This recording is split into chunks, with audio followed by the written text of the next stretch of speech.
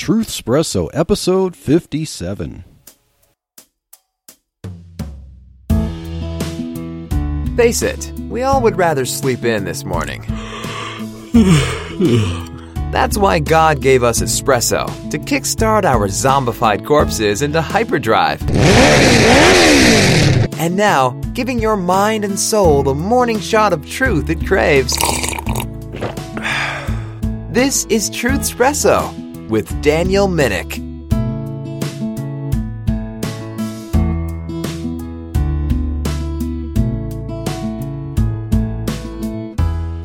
Well, hey there, this is Daniel Minnick, and welcome to another exciting episode of Truthspresso.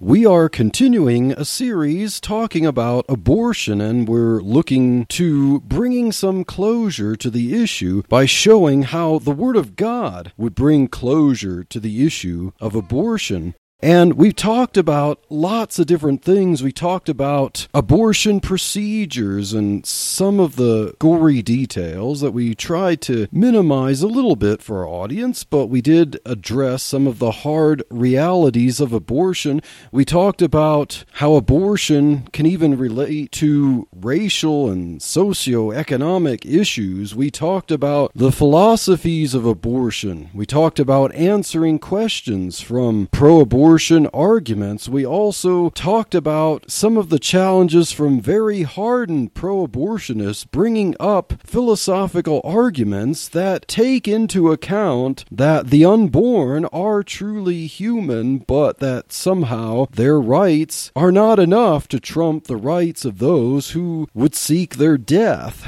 And now we're going to see what the Word of God says about abortion. We're going to challenge our thinking a little bit and really think about worldviews. Is there such a thing as ultimate truth, absolute truth? This abortion debate has been raging on for hundreds or even thousands of years. But does that mean that there's no truth at all in this? Does that mean basically it's like my kung fu can lick your kung fu? I mean, is it really just the prevalence of one argument that one-ups another argument and the last person standing is the winner? Is that really how the abortion debate will be solved or not solved? Well, my wife Chelsea is with me again for this episode of Truthspresso, and we're going to talk about matters of the gospel and absolute truth as it relates to abortion, and we believe that absolute truth exists and that therefore there is an absolute solution to abortion from the Word of God and from the gospel and from the hope that we as human beings can find from God as He reveals Himself in His Word. And so, Chelsea, welcome back to Truthspresso. Hello, and thank you for having me back again. So, Chelsea, we talked about answering the question, what is the unborn, in a previous episode, and the logic of that is absolutely sound. But it seems like some people still are not willing to accept that, and science demonstrates that the unborn is fully human, and that it is completely illogical and irrational to try to put a relative point in time in which the unborn becomes human or becomes a person. Science demonstrates, biology demonstrates that human life begins at conception, and the question, what is the unborn, and the answer to it demonstrates fully that it follows logically that if the unborn is fully human, therefore the unborn has just as much a right to live intrinsically as an individual human being as any human being outside the womb. But here is a question that even follows that one. So, we answer the question, what is the unborn? And if it's fully human, it has just as much a right to life as anyone outside the womb. But really, why even does that matter? Like, how do we make the case that human life itself is valuable? Before I give my answer to that, do you have anything to say about that? Why should we regard human life as valuable? Yeah, so I like how you recapped our discussions before about what is the unborn and how we demonstrated that the unborn is a human from conception and a person and deserves a chance at life. And not only that, we saw that through science and even through logical reasoning, but we also mentioned briefly how the Bible even describes that life begins at conception and that the unborn is a human being and they deserve life. And so I think that today we're going to address that topic even more about how the Bible, God's Word, can ultimately give us the direction in the pro-life argument and how it defends the humanity of the unborn. I recall in the book of Luke where John the Baptist is in his mother's womb and he leaps for joy when Mary comes close by. And that's just a great reminder of just the human life that was inside the mom at that time. They didn't have ultrasound technology then. They didn't have all the advancements that we have now where you can see inside the womb. But even at that point, there is that human life there and leaping for joy, showing just the fullness of life that was already present. Yes, Chelsea, that's definitely a wonderful inference from the Word of God and the account of John the Baptist leaping in the womb, showing the joy of life, and that the unborn in the womb moving around is something truly marvelous to behold. Now, we talked about the question, what is the unborn, and we answered it. Let's say you're an atheist. I know you're not, Chelsea, but for the sake of argument, let's say you're an atheist, and in an atheist worldview, you could even be convinced by the logic that the unborn has just as much a right to life as someone outside the womb, but as an atheist, you could also come to the conclusion that the so-called right to life of humanity isn't even something that actually matters because humanity in and of itself has no intrinsic worth or value, and so even if someone has a right to life, it's still not valuable or something that actually matters. And so we should be able to ask the question then, why is human life valuable? Why is the life of the unborn or the life of those who are born valuable? If we look at Genesis chapter 9 and verse 6 from the Word of God, which is our standard for truth, God says in His Word, "Whoso sheddeth man's blood, by man shall his blood be shed, for in the image of God made he man." God is making a statement about humanity and about the worth of a human being. He says that it's murder to kill another human, and that if you kill someone else, you murder someone else, then you yourself should be killed because it is a moral wrong to do that. But what was God's reasoning for that? God actually gave a reason. He answers a question. He gives a because. He says, "For in the image of God made he man." If a human being kills a cow, God does not say this is murder and therefore your life is required of you. He says if you shed man's blood, by man shall his blood be shed, because he created man in his image. And so being an image bearer of God is the reason for why human life is valuable. In the atheist worldview, why would murder be wrong? Why would abortion be wrong? Why should we, in an atheistic worldview, consider killing another human any different from killing an ant? If you were to ask an atheist, the answer could be whatever arbitrary relative philosophy of the day just happens to be. Because it has measurable negative effects on our species as a whole to survive, or it is just as quote-unquote wrong for an ant to kill another ant as for a human to kill another human, so it's some kind of relative thing, or maybe even somehow we evolved with this sensitivity that we think it's morally wrong to kill other human beings, and that the reason just has to do with survival of the species, but it's not some kind of absolute intrinsic wrong for any one given act of a human being to kill another human. It's just a convention of the mind, perhaps an illusion. So, without an absolute standard, how do we understand that abortion is wrong? How does the issue of abortion matter? And if we present to a hardened atheist that the unborn is fully human, what is there also to show that atheist that therefore the unborn deserves the protection of life? I mean, the atheist might even think, I myself don't even deserve any protection of life because I have no intrinsic worth. So we do things out of convention, but in the grand scheme of things, there is no absolute way of determining that it's absolutely wrong for one human to kill another human.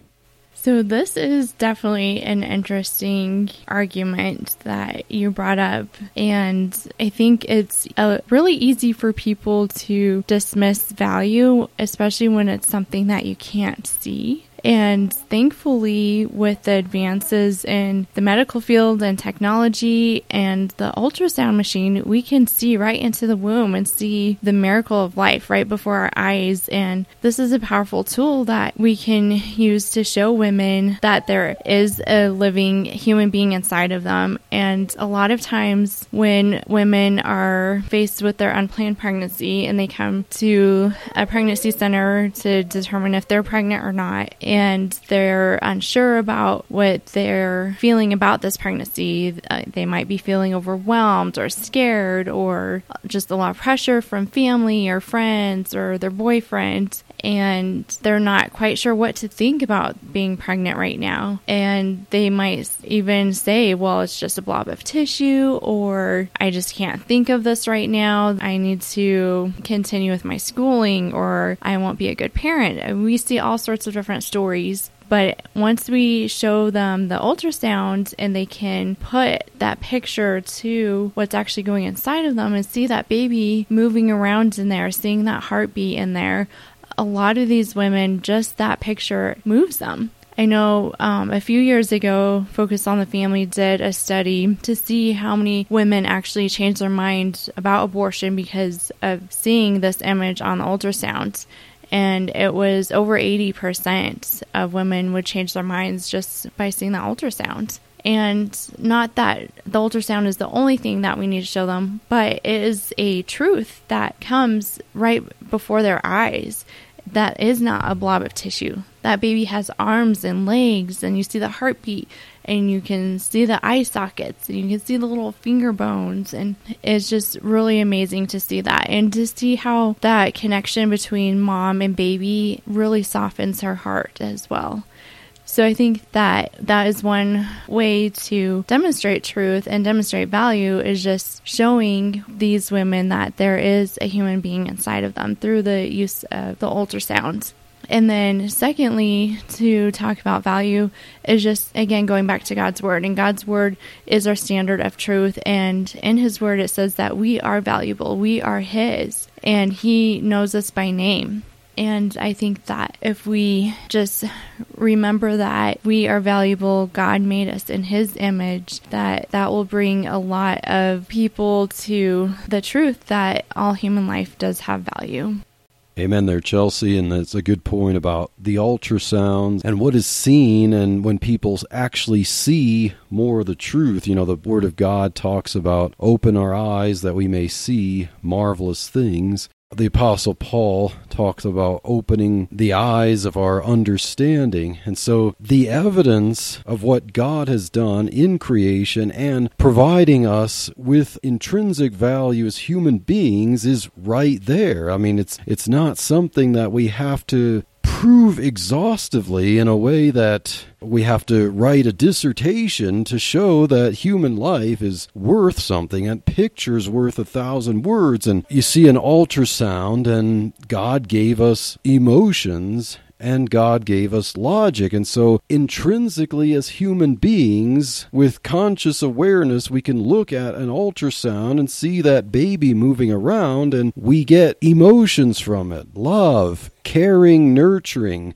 And that's not something that we have to just logically think through, and that's evidence of itself that God created us unique as human beings to see pictures like that and to see intrinsic worth in human beings intrinsically ourselves. We know it to be true, and so to deny that is the realm of human logic that goes against what God has revealed to be true. And so when it comes to the philosophies of this world, the only ultimate solution to abortion requires an ultimate foundation, or the ultimate foundation of absolute truth. And the source of that is God himself via his word.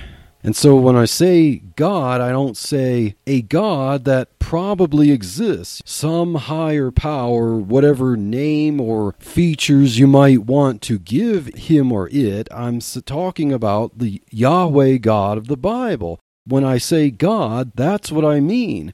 I don't mean some impersonal force or some personless intelligent design. I mean the one true God who exists. And the Word of God that God has revealed does not bring us to question if God exists. The Word of God that God has revealed presupposes God's existence and therefore presupposes the value of human worth. As I mentioned, Genesis 9:6 presupposes the murder of human beings is wrong because we're created in the image of God. And that presupposes, obviously, the existence of the God who created us.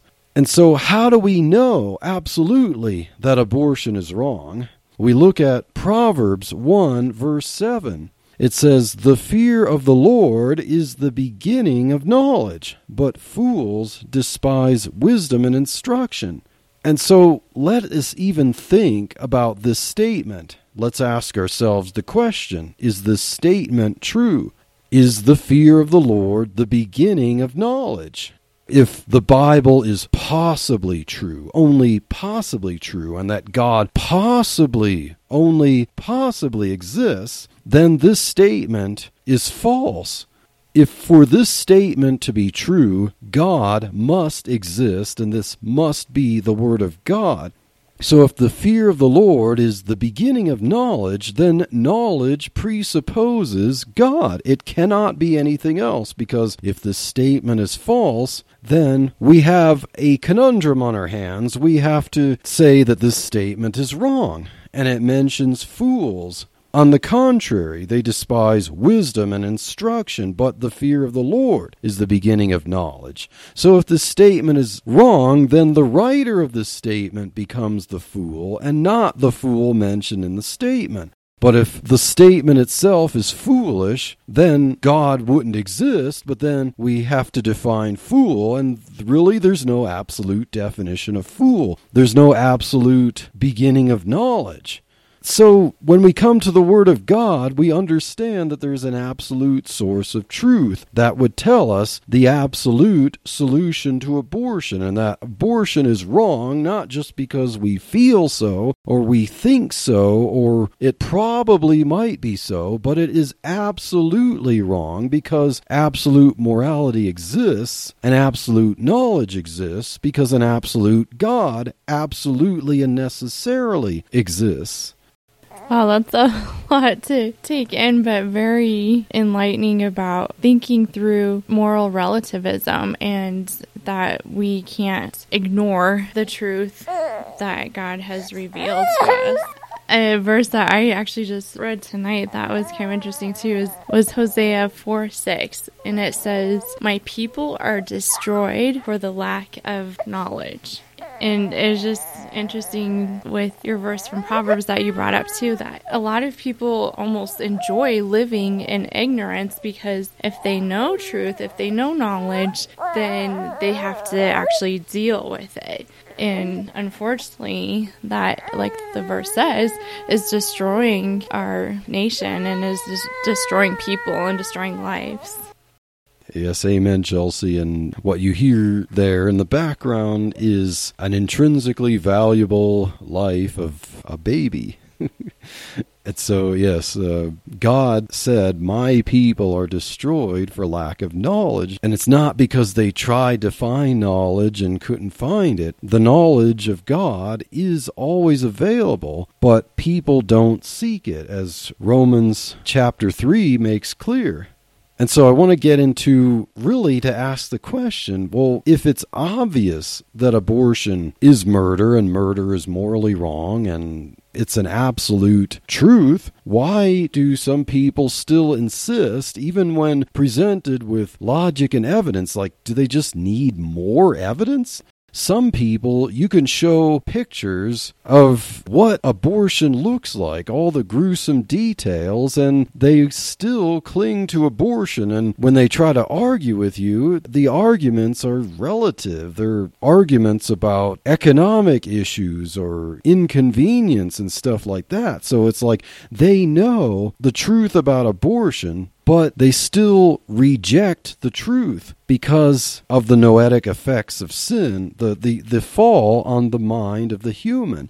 And we see that the Apostle Paul said in Romans 8:22, "For we know that the whole creation groans and travails in pain together until now." And God didn't create it that way, but because of the fall, we see all this groaning, we see all this imperfection, we see all this pain. But then the argument is that we actually know that there is such a thing as perfection.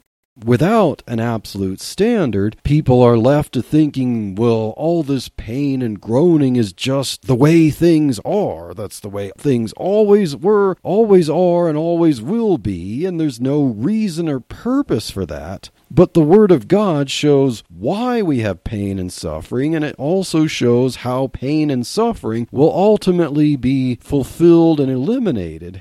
So I also want to get into another passage that shows the corruption of human hearts against the obviousness of the truth. Psalm 14, verse 1 says, "The fool hath said in his heart, there is no God. They are corrupt. They have done abominable works. There is none that doeth good." Now, what about that first statement? The fool hath said in his heart, there is no God. Now, obviously, if it were possible that there was no God, we just think there might be a God. Maybe the evidence points to the greatest probability that a God of some kind might exist. Well, if that were true, then this statement is false. Because how can someone be foolish to say in his heart there is no God if there's even the possibility that there is no God? That statement would be false. And therefore, the fool would be the one who said this statement. But then we're left with the problem that, well, what then is a fool without an absolute standard coming from the absolute God? It says they are corrupt. Well, what does that mean? How do we understand what the word corrupt would even mean if we don't have anything absolute for which to understand corrupt? They have done abominable works. There is none that doeth good. Now what is good? How do we understand what good is in an absolute sense, according to what this statement is saying, if good is a relative term? I mean, because all of us humans, we are not infallible. We do not possess all knowledge in our minds. If we're to ask one human being what is good and another human being what is good without the absolute standard of God's word, we can come up with 10 different opinions on what is good. The Lord looked down from heaven upon the children of men to see if there were any that did understand and seek God. They are all gone aside, they are altogether become filthy. There is none that doeth good, no, not one. So this is God's statement about humanity and the plight that we all face with the corruption of our minds because of the fall. And so if we're not thinking God's thoughts after him, if we're not putting God as the ultimate standard, we don't recognize that God is the ultimate standard, which would understand that, of course, abortion is absolutely wrong. Then we see the plight here that no one does good according to God's definition of good, which is the only valid definition of good. Now let me dig further with this as we read Romans chapter 1 and verses 18 through 22. We see that not only is God the ultimate standard and that God exists, but everyone knows this to be true in some form in the deep recesses of their mind. There is really no such thing as an absolute atheist according to the absolute Word of God. It says, "For the wrath of God is revealed from heaven against all ungodliness and unrighteousness of men who hold the truth in unrighteousness, because that which may be known of God is manifest in them, for God hath showed it unto them. For the invisible things of him from the creation of the world are clearly seen, being understood by the things that are made, even his eternal power and Godhead or Godness, so that they are without excuse. Because that, when they knew God, they glorified him not as God, neither were thankful, but became vain in their imaginations, and their foolish heart was darkened. Professing themselves to be wise, they became fools. If the fear of the Lord is the beginning of wisdom and knowledge, if you don't fear the Lord, if you don't acknowledge the God that you know must exist for anything to make sense, and it's revealed in the creation, it's manifest among you that God exists, so that you have no excuse, then if you refuse to acknowledge this, you refuse to embrace what God has revealed, then you are a fool according to God. But remember, without God, we can't even define what a fool even means. After listening to you describe what a foolish man is and that we are without excuse because God has revealed himself, it's reminded me of a couple different situations with women who found themselves in an unplanned pregnancy.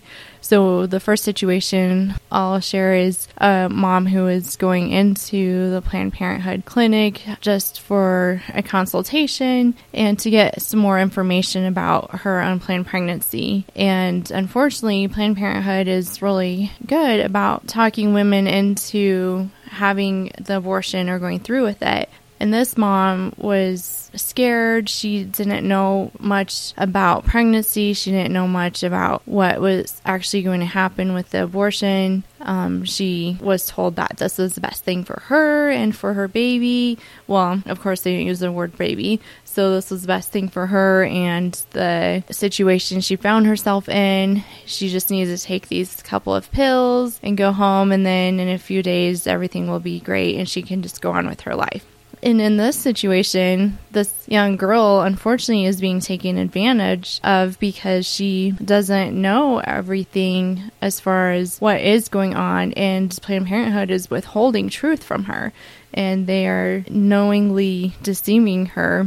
And a second situation I was thinking of was a girl who came to the pregnancy center and was not sure how far along she was in her pregnancy. And then we did the ultrasound and found out she was 15 weeks along. And as soon as she saw that baby there, she was astonished. She's like, wow, that is my baby. There's no way I could consider an abortion after seeing this. It's amazing to me how the truth of the ultrasound and seeing what that baby was inside of her led her to make a decision to choose life. And so thankfully this mom did choose life for her baby once she was shown truth and once she knew more about what was actually going on inside of her. And just thinking about that situation, if she was shown that truth and she decided to go ahead and go to Planned Parenthood again and have an abortion at that point, then she would be considered what the Bible is talking about as a fool, because now she knows the truth and yet she's going to ignore that truth and go ahead and proceed with abortion, which would kill her baby. Yeah, Chelsea, that's an amazing account of how God reveals truth. And as pro-lifers, based on the Word of God, there's no doubt about the truth of what we're talking about abortion and human life. And as you'd explain, the way a lot of people at Planned Parenthood, especially the higher up you go, the more experience you have there, the more you're suppressing the truth and unrighteousness. They know the truth about what they're doing, but because their foolish hearts are darkened and they profess to be wise, they become fools, and they're just looking to make money off of something that they know is murder. And it's completely clear in creation that human beings are different from all other creatures, and that we have God consciousness, we have an understanding of morality, and to think that that's just a natural thing, then we could just be deluded. It could be an illusion that,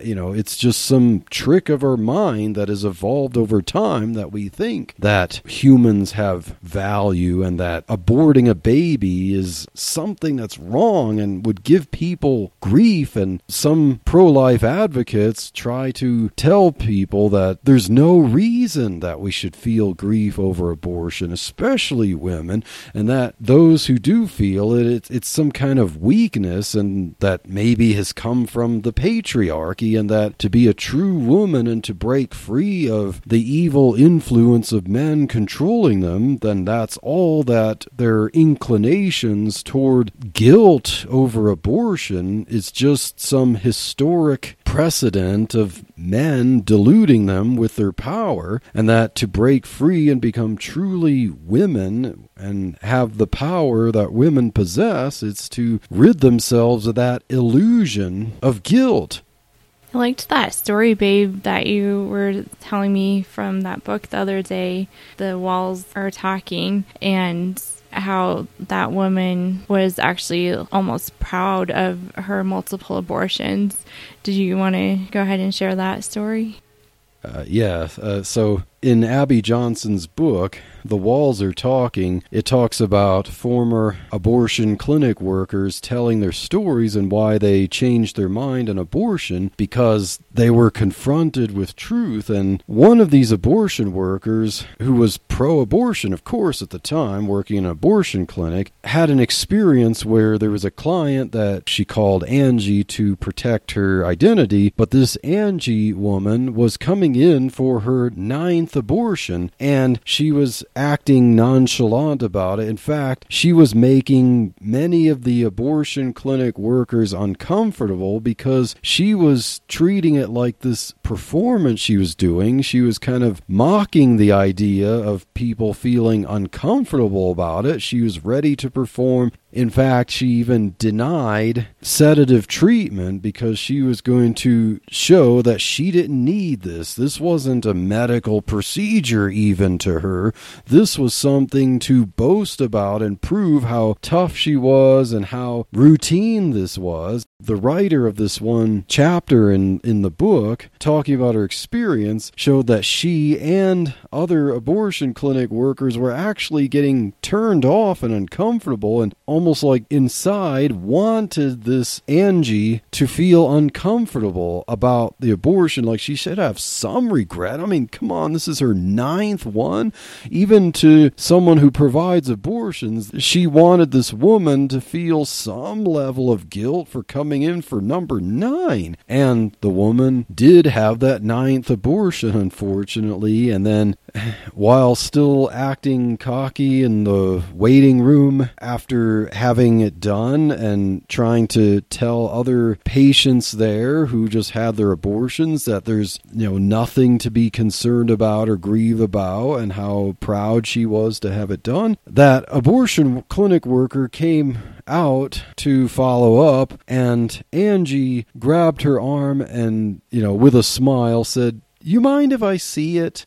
I just want to look at it." And, so the clinic worker went to the products of conception room, and she was used to seeing the baby parts there, but then she wasn't sure if she should basically plop them on the plate or arrange them to shape out the baby. It's kind of gruesome to think about, and this clinic worker was kind of hard-hearted herself about it, but there was no formal requirements for how to present it, and it's almost out of spite for this frustratingly overconfident client, she decided to put the baby parts together to form the whole baby, and then brought that out to Angie, even though this was something that she had never experienced, as the clinic worker had never experienced having a patient who wanted to see it. And the workers usually wanted to make sure not to show them because, oh no, that would be influencing people's minds, and you can't have that. It's better to keep truth from them. So the clinic worker showed Angie the plate, and her smile quickly changed as she actually saw it, and she started to say, "That's my baby! That's a baby! That's my baby!" And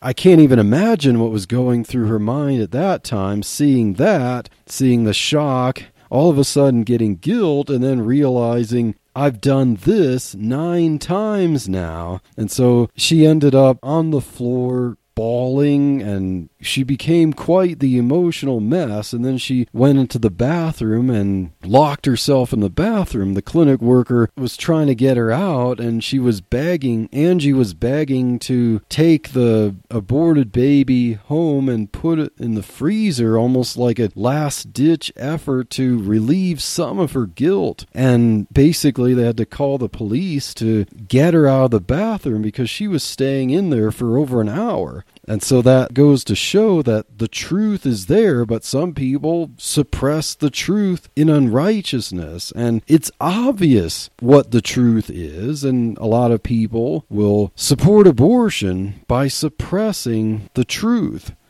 Yeah, every time you tell me that story, it just makes you just, wow. That poor woman who had to go through all of that and then come to the realization that that was her baby and those were her babies. And it's just really heartbreaking. And so as I'm presenting all this harsh reality, my intention is not to be condemning. My intention is not to make people angry. And as I read those verses and pushed home the point of absolute truth and the God who absolutely exists and is the source of knowledge, my intention is not to beat it over people's heads like a hammer on a nail, because from the source of all knowledge, God, comes the source of hope and truth. And so I want to shift it over to how this truth brings hope. I want to talk about the positive things. Well, first, we want to get into why the gospel is the ultimate solution to the issue of abortion. Because it's all about a worldview. You know, when people say, I need to see more evidence of God. Well, all of creation is evidence of God. We can zoom into the tiniest particle of an atom and how small that is relative to us. And then we can zoom out to the size of the earth, to the size of the solar system, to how many stars there are in the Milky Way galaxy, how infinitesimally small we are as a speck there. And then how many galaxies there are, how many trillions of stars there are, and it makes us look insignificant. And so when we even think of abortion in terms of that, it seems like it doesn't matter if the entire human race were to be wiped off the face of the earth without us being created in the image of God and show that we actually do have worth. And so the evidence is there. It's just a matter of, will people accept what the evidence absolutely demonstrates?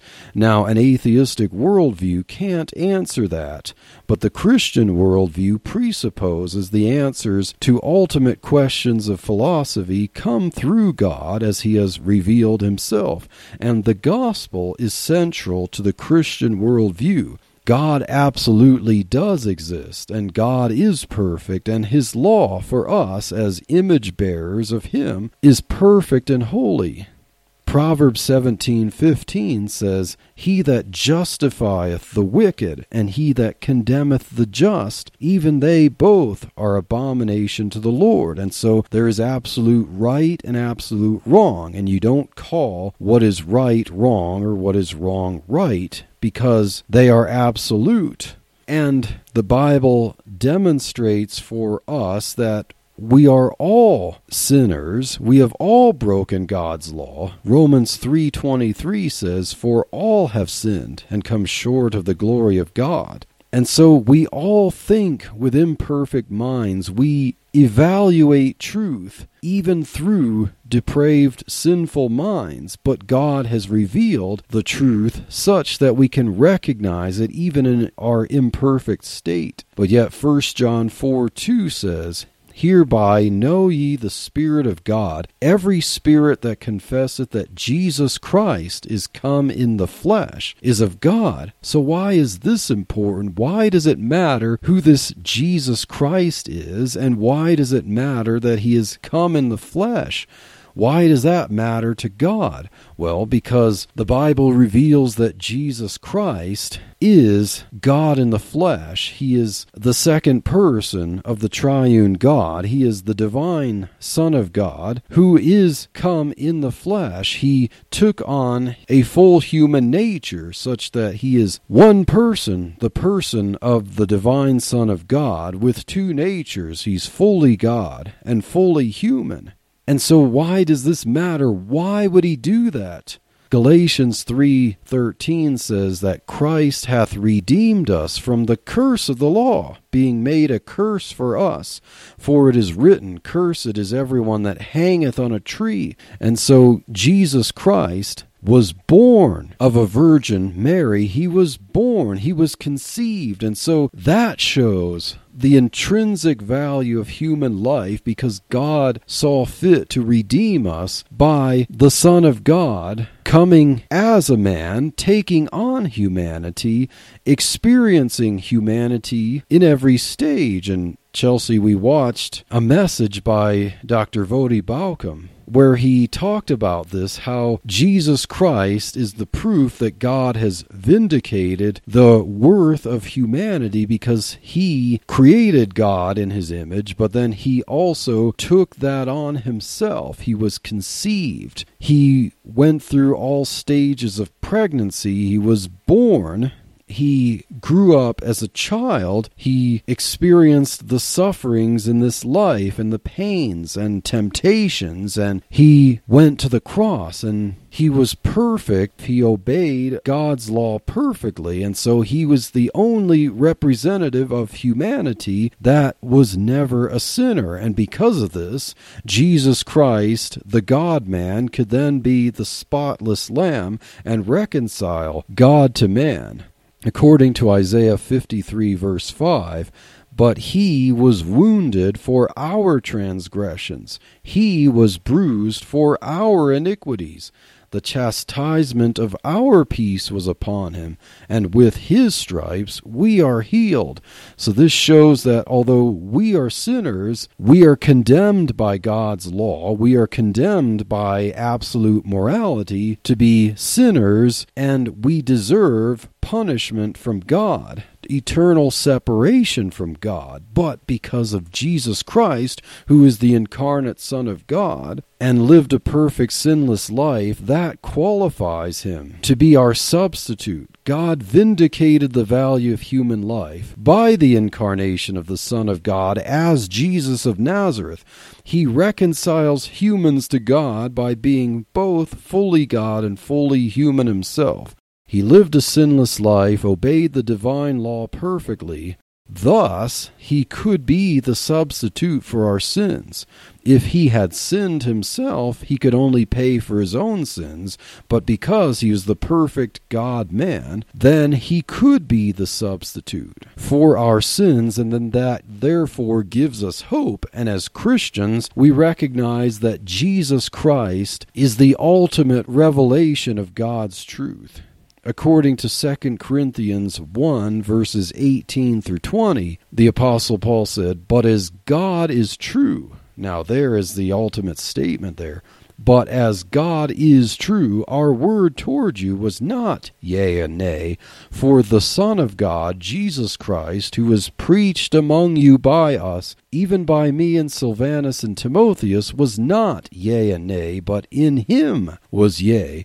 For all the promises of God in him are yea, and in him amen, unto the glory of God by us.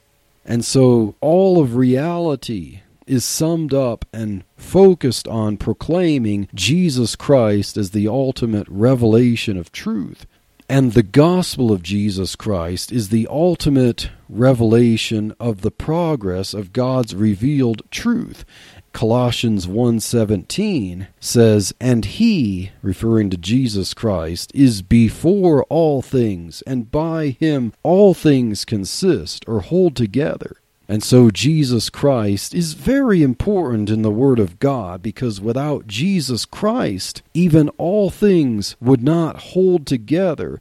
Truth would not even be complete without the gospel of Jesus Christ. And so that's why we have hope.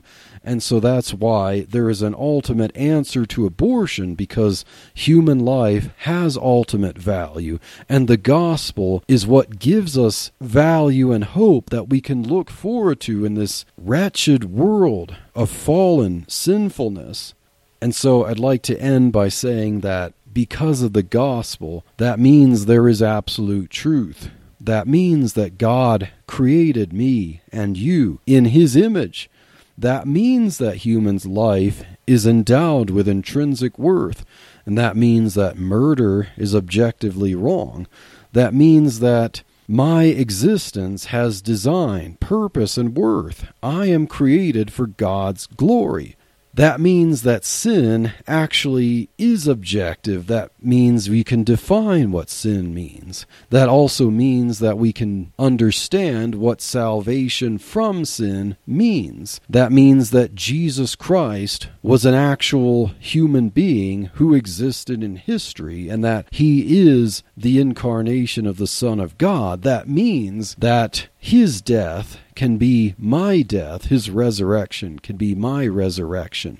And that also means that if you have had an abortion, that means that there is forgiveness, because the cross of Jesus Christ is the proof that sin was paid for by Jesus Christ, and that you can find your hope in the cross of Jesus Christ and his resurrection.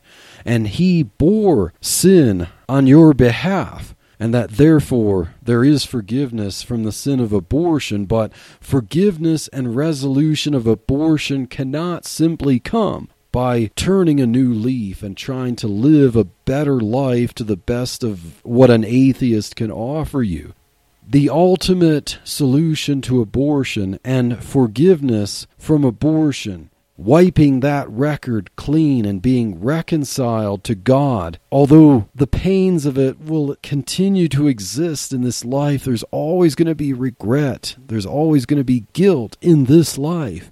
But you can be freed from that, and you can be freed to know that the gospel will forgive everything, all of your sin, and that one day, because of Jesus Christ's death and resurrection on your behalf, that you can be resurrected with him, you can be glorified with him, and all of your tears and all of your sin will be wiped away, and you will live forever in perfect harmony with Christ. You will never, once resurrected, have to worry about guilt and sin and pain and death ever again.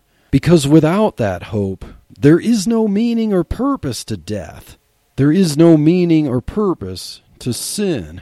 And there is no meaning or purpose to abortion, or even to the pro-life position, without the gospel of Jesus Christ.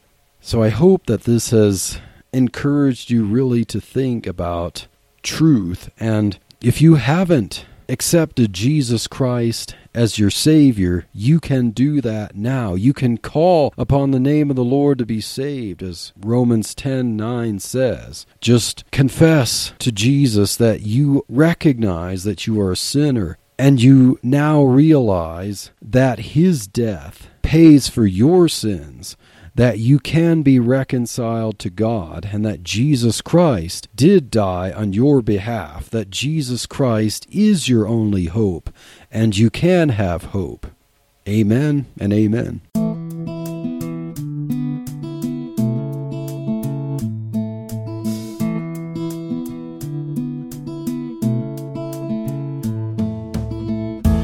Thank you for waking up with Truthspresso. Good morning, and God bless your day. Hey friends, Daniel Minnick here again. If you liked waking up to this episode of Truthspresso, I would really appreciate it if you would rate it on Apple Podcasts, Stitcher, or whatever application you use to listen to Truthspresso.